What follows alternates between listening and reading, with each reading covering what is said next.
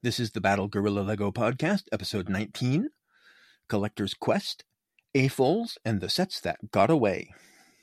The secret title of today's episode is White Whales and Holy Grails. As an adult fan of Lego, do you look back at your childhood and think, not about the Lego you had, but about that one Lego set you wanted, but that nobody ever bought you? A set you promised yourself you'd buy once you were an adult with a pocket full of has-a-job money. But now, as an adult, you find that set is scarce and only available at collector's market prices. Well, you're not alone. Welcome to this week's episode. The disclaimer. Lego is a trademark of the Lego Group of companies, which does not sponsor, authorize, or endorse this podcast. Are you ready to listen to the world's #1 Lego podcast, recorded in my apartment?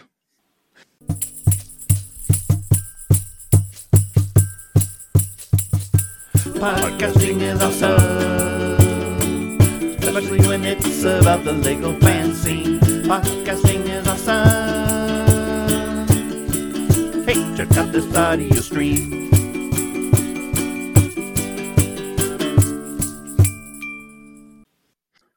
Welcome to the Battle Guerrilla Lego Podcast. My name is Mike Sneathen. I'm your host. Let's get right into it. There's this book. It's a pretty famous book. I haven't actually read it, despite having tried maybe a dozen times or so. I've started it about a dozen times, and I've subsequently abandoned it about a dozen times. It has a reputation of being one of the more boring books in the world, and from my personal experience with it, I cannot disagree. Being a pretty famous book, I've heard a lot about it, so I more or less know what all goes on in it. You piece these things together over time. The book is, apparently, about a guy named Ahab, who, long ago, really wanted this one Lego set, but his parents wouldn't buy it for him.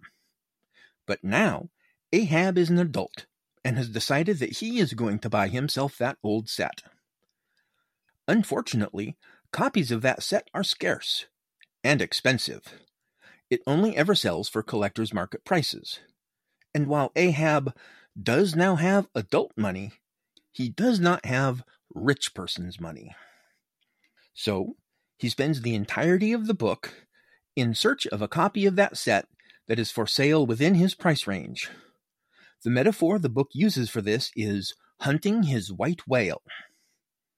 There is one quote from the book I'm familiar with. It's apparently from a speech Ahab gives that I've heard characters in other media who have read the book quote. If I'm remembering this right, it's, "And I'll chase him round Bricklink, and round the eBay, and round local yard sales, and round perdition's flames before I give him up." That line right there is pretty inspiring. I just wish the book was more readable. It's been so long since my last attempt, I'm not even sure I can remember the name of it accurately. It's something like Moby Brick, written by a guy named Herman AFOL? I don't know. Anyway, I only bring that up because this week's episode is about being in search of your white whale, or holy grail. AFOLs tend to use those two terms somewhat interchangeably. Is that because they rhyme? Maybe. Hang around in the Lego fandom for long enough, and you'll eventually hear people talking about their holy grail, or their list of white whales. Sometimes, a Lego fan has just a single set at the prospective end of their quest. Other times, they're questing for a list of special sets. And sometimes, when you hear a Lego fan talking about their white whale, they aren't even talking about a set. I've heard the terms white whale and holy grail applied to minifigures, animals, the infamous Lego goat, for example, and sometimes even individual pieces. Within the last couple of years, I've even heard people having the white whale discussion not about Lego products they wanted to obtain, but MOCs they wanted to build. Once I develop the right skills, or once I get a place that has a larger Lego workspace, or once I acquire all the necessary parts, once whatever that thing is happens, then I'm going to build that MOC and finally cross it off my white whale list. But I'll be talking more about that, specifically about how that applies in my case, later on in this episode. So how exactly does a Lego set become a white whale? Traditionally, there are two routes for a Lego set to attain white whaledom. The first is wanting a set from your childhood that was too expensive for your parents to buy. The other route is wanting a set that came out during your dark age, when you were paying absolutely no attention to Lego, and therefore didn't even know it was a thing until it was way too late. Exactly how complete and pristine you want your whale affects how difficult it is to obtain. This leads us to a phenomenon I refer to as MIB versus IDC, or mint in box versus I don't care.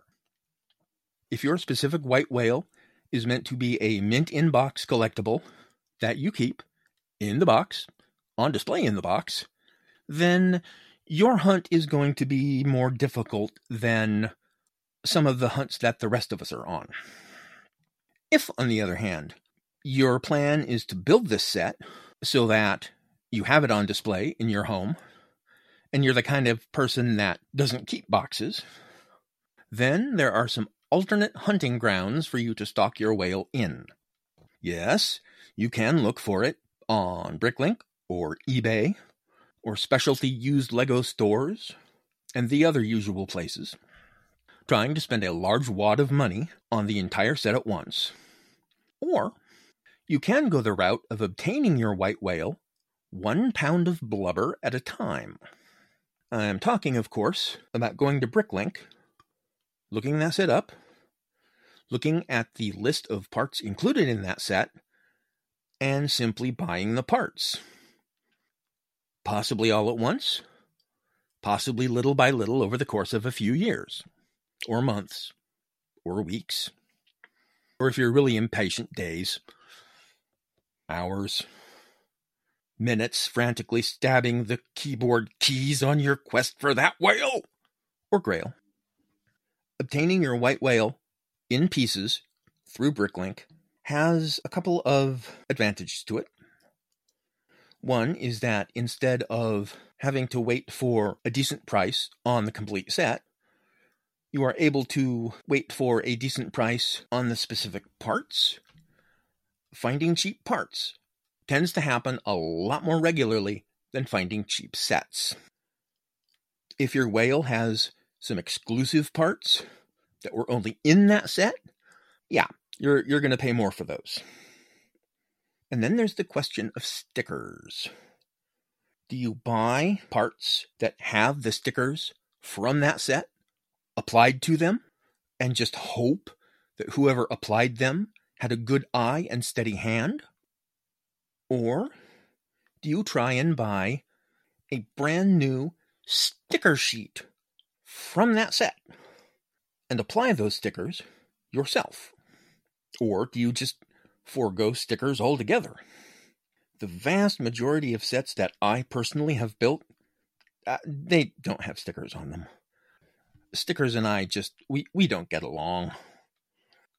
Another benefit of obtaining your white whale, depending on how sacred your particular holy grail is, and exactly how picky you are, sometimes, if the part isn't going to be visible on the completed MOC, you can make substitutions. If one part is very expensive in the sand green color that it came in the set, but isn't going to be visible from outside the build, why do you need to bother buying it in that exact sand green? Is white a lot cheaper? Buy it in white. And if you're really not picky, sometimes you can do that even if the part is visible on the outside of the set. The question is, Do I want this to be as accurate as the sets that people bought when they were in production and on sale? Or is it worth more to me to have a working solution that doesn't force me to take out a second mortgage on my house to buy these parts? Entirely up to you. While preparing for this episode, I posted the question, what is your white whale set? Or top 5 if you have multiple white whales, on a couple of the LEGO subreddits.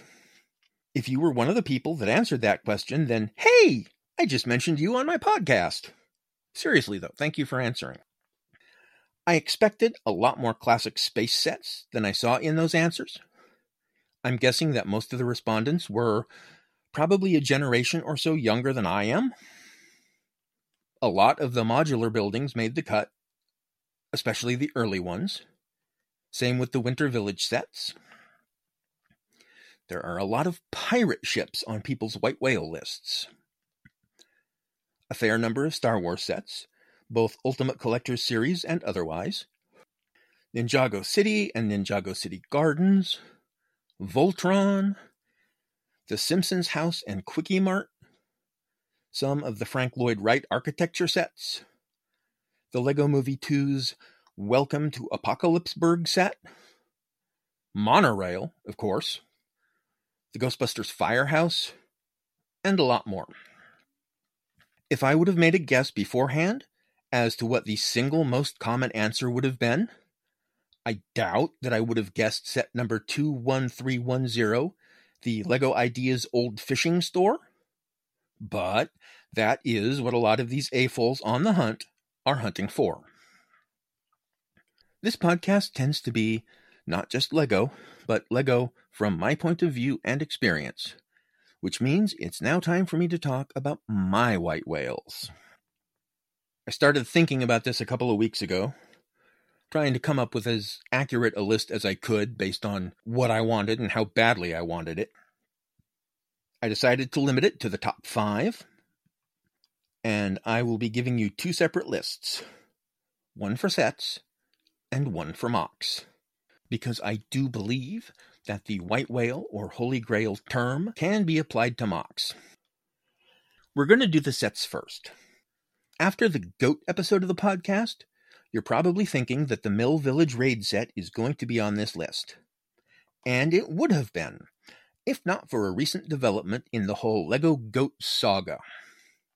Just a day or so before I began recording this episode, LEGO officially announced the specifics of the collectible minifigure series dropping on January 1st, confirming the information from a leaked document that had been making its way around the internet for the past month. The lineup of this series is 12 minifigures, one of which has been dubbed by the LEGO fan community as the Goat Herd. Can you guess what the Goat Herd's accessory is? LEGO have apparently made themselves a new goat mold. From that single picture we have of it, I can't tell if it is physically identical to the original goat, but if it isn't, then it's incredibly close. The body of the new goat is white, as opposed to the original goat's white with medium nougat spots. And knowing that we are about to get an influx of new goats pushes the Mill Village Raid set, the only set to contain the previous LEGO goat, much farther down on my want list than it had been prior to that revelation. Oh, I'd still like it, just not badly enough for it to make the top 5. Okay, so my white whale sets. Number 5 on my list, set number 10225, the Ultimate Collector Series R2-D2. This model of everyone's favorite astromech droid stands about a foot tall, so I would probably be able to find a place to display the little guy, and he's one that I've wanted ever since the first time I saw him. I would like to have that particular brick-built R2-D2, although I do believe if I had that set and the accompanying instructions, I would probably either build a second astromech droid or not build R2 as the original one, but do a color swap on the white parts and the blue parts, making it an astromech droid, but not R2 himself. Why?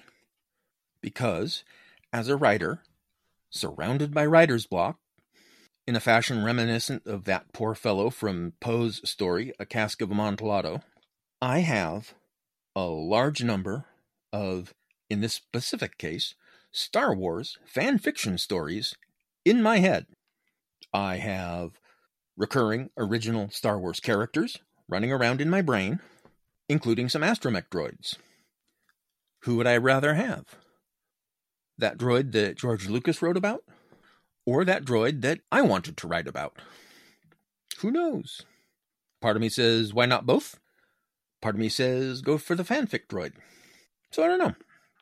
It's kind of a moot point, because I don't own that set. But if I ever obtain it, we'll have to see.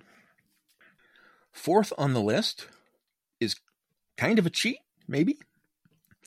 Set number 75053, The Ghost, and set number 75170, The Phantom. These two ships combine into basically one ship from Star Wars Rebels, an animated series I was very fond of while it was running. And while these two sets were in production and available on store shelves, I kept thinking to myself, I really need to make up my mind whether or not I want to pull the trigger on purchasing these, because I really do want them. Unfortunately, around the time they came out, I was also buying Marvel superhero sets, and DC superhero sets, and Teenage Mutant Ninja Turtle sets, and Lord only knows what else. And the Ghost and the Phantom sort of just quietly went away when I wasn't paying close attention. Currently, there is a new version of the Ghost and the Phantom, this time available in one set for the both of them, from the recent Ahsoka series on Disney+. And while the Ahsoka set is not going to have the full complement of minifigures, which is part of the reason I wanted the originals, if I were to obtain the Ahsoka version of this set, I would probably be satisfied with that. Unfortunately, my current financial situation is, well, dire would be a step up. And it's up over $100, so I'm not about to go buy it, sadly. Number 3 on the list, set number 6769, Fort Legorado, from LEGO's Western line. I was sad that the Western line only had the limited number of sets that it did. I was also both sad and confused when it came back half a decade later with pretty much the exact same sets, and then produced no additional new sets to add to that. Fort Legorado was the big set of that theme. It introduced the log wall panels and the 1x2 and 1x4 logs-shaped palisade bricks. The specific Fort Legorado that I want is the original, because the original set was primarily brown, whereas the re-released set was primarily reddish-brown, also known as the dreaded brittle brown. And I suspect that if I got a set from over a decade ago that was primarily brittle brown, those pieces would shatter as I was snapping them into place, possibly sometimes as I was even carefully picking them up out of the box. Set number 7778, the midi-scale Millennium Falcon. I want a LEGO Millennium Falcon, not the Ultimate Collector's Series, because I seriously have no room to put that. Really? Not even what they refer to as the Playscale Millennium Falcon, because I don't really even have room for that. But one day, Dad said to me, hey, you want to go to Walmart? And we went to Walmart. And I found there, sitting on the shelf, the Walmart exclusive midi-scale Millennium Falcon.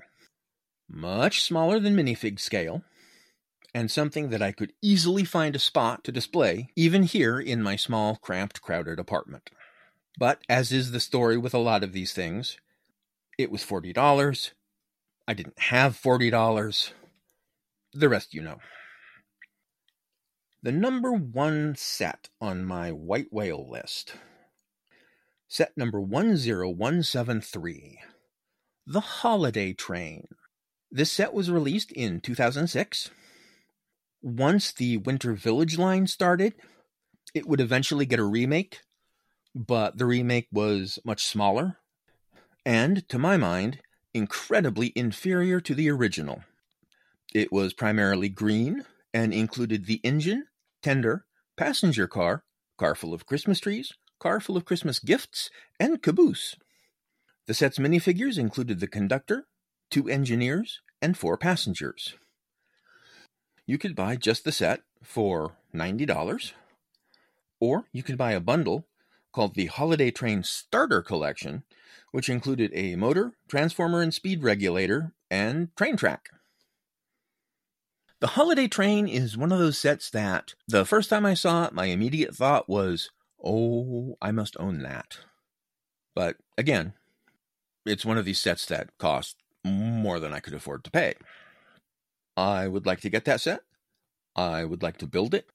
I would not like to play with it, due to the fact that my history with playing with toy trains is such that a lot of people have labeled it the train curse, which is something I may do an episode on in the future.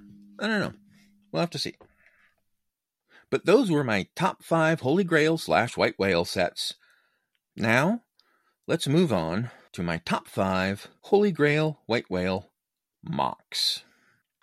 Before we get into the details of what these MOCs are, I feel I should take a moment and talk about the fact that I have recently started re-evaluating my stance as pertains to upcoming MOCs. I have always been the sort of builder who does not take work-in-progress shots, certainly does not post work-in-progress shots on the internet, and tends to not even talk about the MOCs I'm building until they are complete and I am ready to show the finished product. I have started to see that this is not the right way to go about things. I am traditionally of the opinion that everybody else's MOCs are better than mine. And I think part of the reason why that is because most other people will talk about what they're building, which causes other AFOLs to make suggestions about it. They post work-in-progress shots, which causes other AFOLs to say, what if you tried this instead of that? I think that would serve you better. And similar things like that, whereas nobody's giving me input because I'm not giving them the opportunity to. I'm not accepting input. I'm just sitting alone in my room building. I think that in order to develop my building skills, I need feedback. I think I've needed it for the entire time that I have been a member of the LEGO fan community, and I just either haven't realized or haven't accepted that. I don't know. In any case, the MOCs I am about to talk about are typically MOCs I don't talk to people about. Because, again, I don't talk about these things until they're finished and I'm ready to unveil them. So, the remainder of this episode of the podcast is going to be a first for me. Okay, here we go. Growing up, I was a huge fan of Lloyd Alexander's Chronicles of Prydain series of books. There were 5 books in the core series: The Book of Three, The Black Cauldron, The Castle of Lear, Terran Wanderer, and The High King. There was also a short story compilation titled The Foundling and Other Tales of Prydain, but that book does not factor into this particular story. As was the tradition for all good fantasy works of that era, every book opened up with a map. The 3rd book in the series was set on an island, so that book's map was just of the island, and therefore that also doesn't factor into this story. The remaining 4 maps were all of Prydain, but only showed the locations that the characters traveled to in that particular book. So we had 4 different, incomplete maps of Prydain. After having read the series of 5 books 20 or 30 times, those incomplete maps started to bother me. So one day I took a large sheet of paper, a handful of pencils, and my woefully inadequate skills as an illustrator/cartographer, and consolidated all the information from those 4 maps into a single unified map of Prydain. It got thumbtacked to my bedroom wall and stayed there until I moved in with my grandmother so that my sister could have my old room. At some point after my discovery of the online LEGO fan community, I decided that one of the many, many, many things I wanted to build was a bigger, better rendition of that map of Prydain. The plan is to build a mock of that map that is a fusion of microscale builds and mosaic, the majority of the map itself being mosaic, but the locations being microscale builds that stick up 3D style out of the rest of the otherwise largely 2D style map. So that's number 5 on my list of White Whale Holy Grail MOCs, the map of Prydain. Around the time that LEGO gave us our 3rd Iron Man minifigure, I realized that they were just going to continue pumping these out until there was an army of them. I decided that I wanted to build Iron Man's classic Hall of Armor. But once I decided that I was going to do that, Hall of Armor MOCs started appearing online. Lots of them. Lots and lots of Hall of Armor MOCs. At which point I thought, well, if everybody else has already built it, there's no real need for me to build one too. Not unless I can come up with a different take on it anyway. And a couple of years later, I suddenly realized that while I had seen everybody building minifigure scale halls of armor, I hadn't seen anyone building them any bigger than that. So I decided to go ahead and build mine in Miniland scale. Blocky, brick-built figures, the average adult of which stands about 4 inches tall. I decided I wanted this hall to house 5 suits of armor, with a 6th in-progress suit on Tony's workbench. I figured out which 5 suits I wanted, mostly from the comics rather than the MCU, and started ordering parts. I actually had the mock about halfway to completion when I realized that I hated it. It did not look good to me. It was the suits of armor. I wasn't able to get enough detail into them to satisfy me, so I disassembled the thing and decided that I would eventually circle back around to the concept once I had some better ideas for it.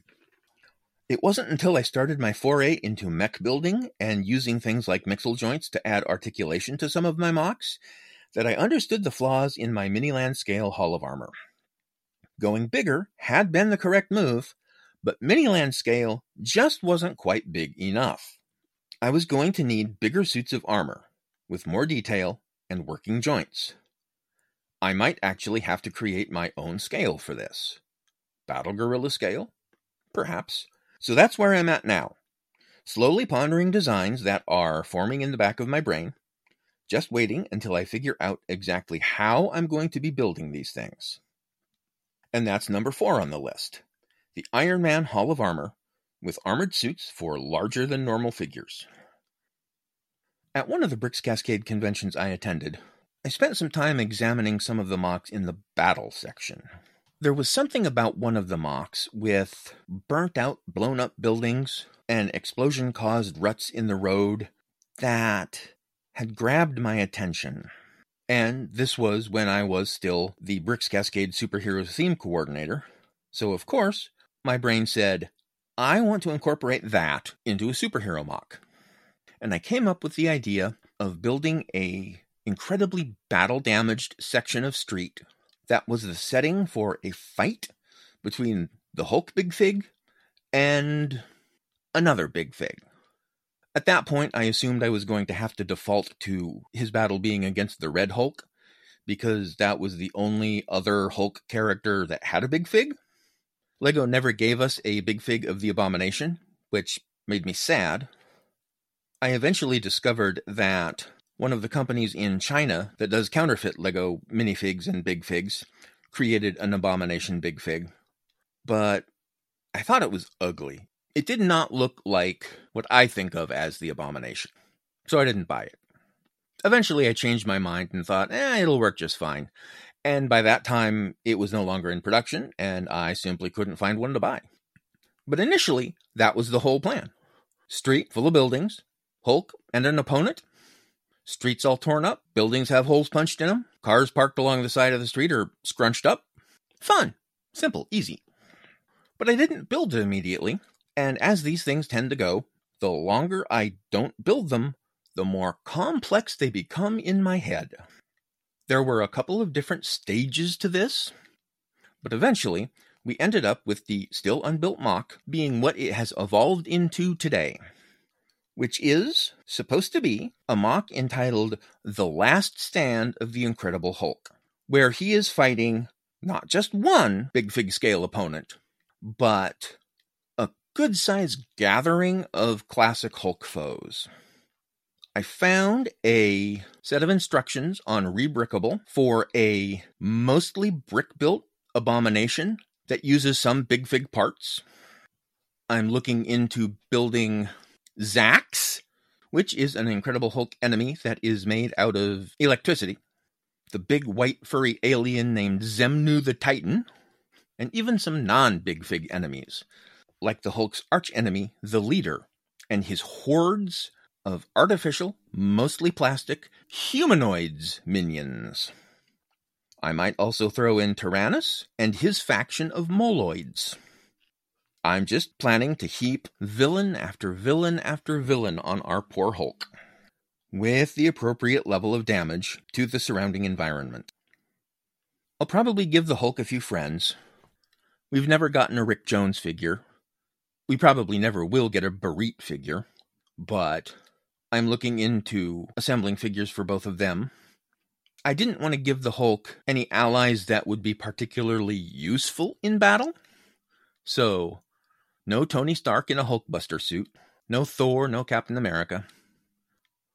But The Last Stand of the Incredible Hulk is number 3 on the MOC White Whale list.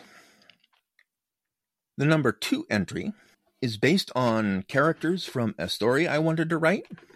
The main character was a mech suit pilot and mechanic, and the mech that she built and pilots is called the Matryoshka. Matryoshka being the Russian word for nesting dolls. I'm sure you've seen these little wooden contraptions where you pull the top off and there's a slightly smaller doll inside.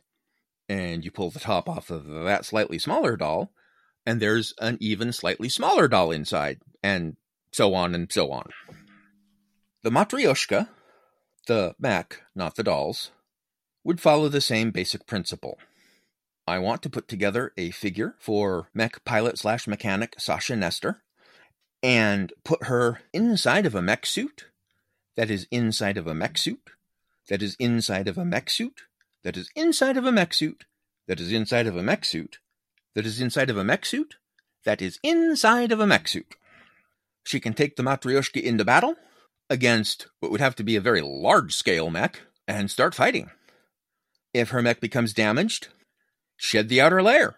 Suddenly she's in a brand new untouched mech, a little bit smaller, but still scrappy, still fighting. If that gets damaged, again, shed the outer mech layer, continue the fight in the slightly smaller mech, and so on.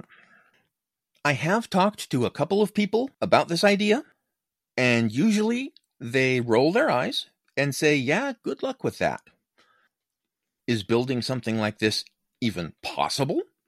I have no idea. Nevertheless, it is the MOC that I want to build, second most of all. Which finally brings us to what I have been referring to as the big MOC. Not necessarily big as in very large, very long, very wide, very tall, but big as in investment in parts, in time, and so on. The first year I attended Bricks Cascade, they had available for sale, I believe they were $5 a piece, grab bags of unsorted bulk Lego. I'm told this was Lego that you could, at the time, purchase from the Lego group if you were a convention to sell to convention attendees. A lot of this bulk Lego arrived loose, but a lot of it was composed of random numbered bags from sets that had been recently discontinued. So there was some amount of repetition from bag to bag. And something that I believe every bag had was a number of 2x2 round pearl gold tile. You buy a lot of these grab bags, you end up with a lot of round gold discs. And so there were conversations going on. What on earth could I do with this many small gold discs? One of the things that happened from that is the following year, there was a collaborative build in Steampunk called Streets of Brass, where the Steampunk theme coordinator built a sizable road paved with brass discs, and collab participants built small steampunk-oriented shops to line that road. I must have heard a bunch of different potential uses for those discs during the conversations at that convention.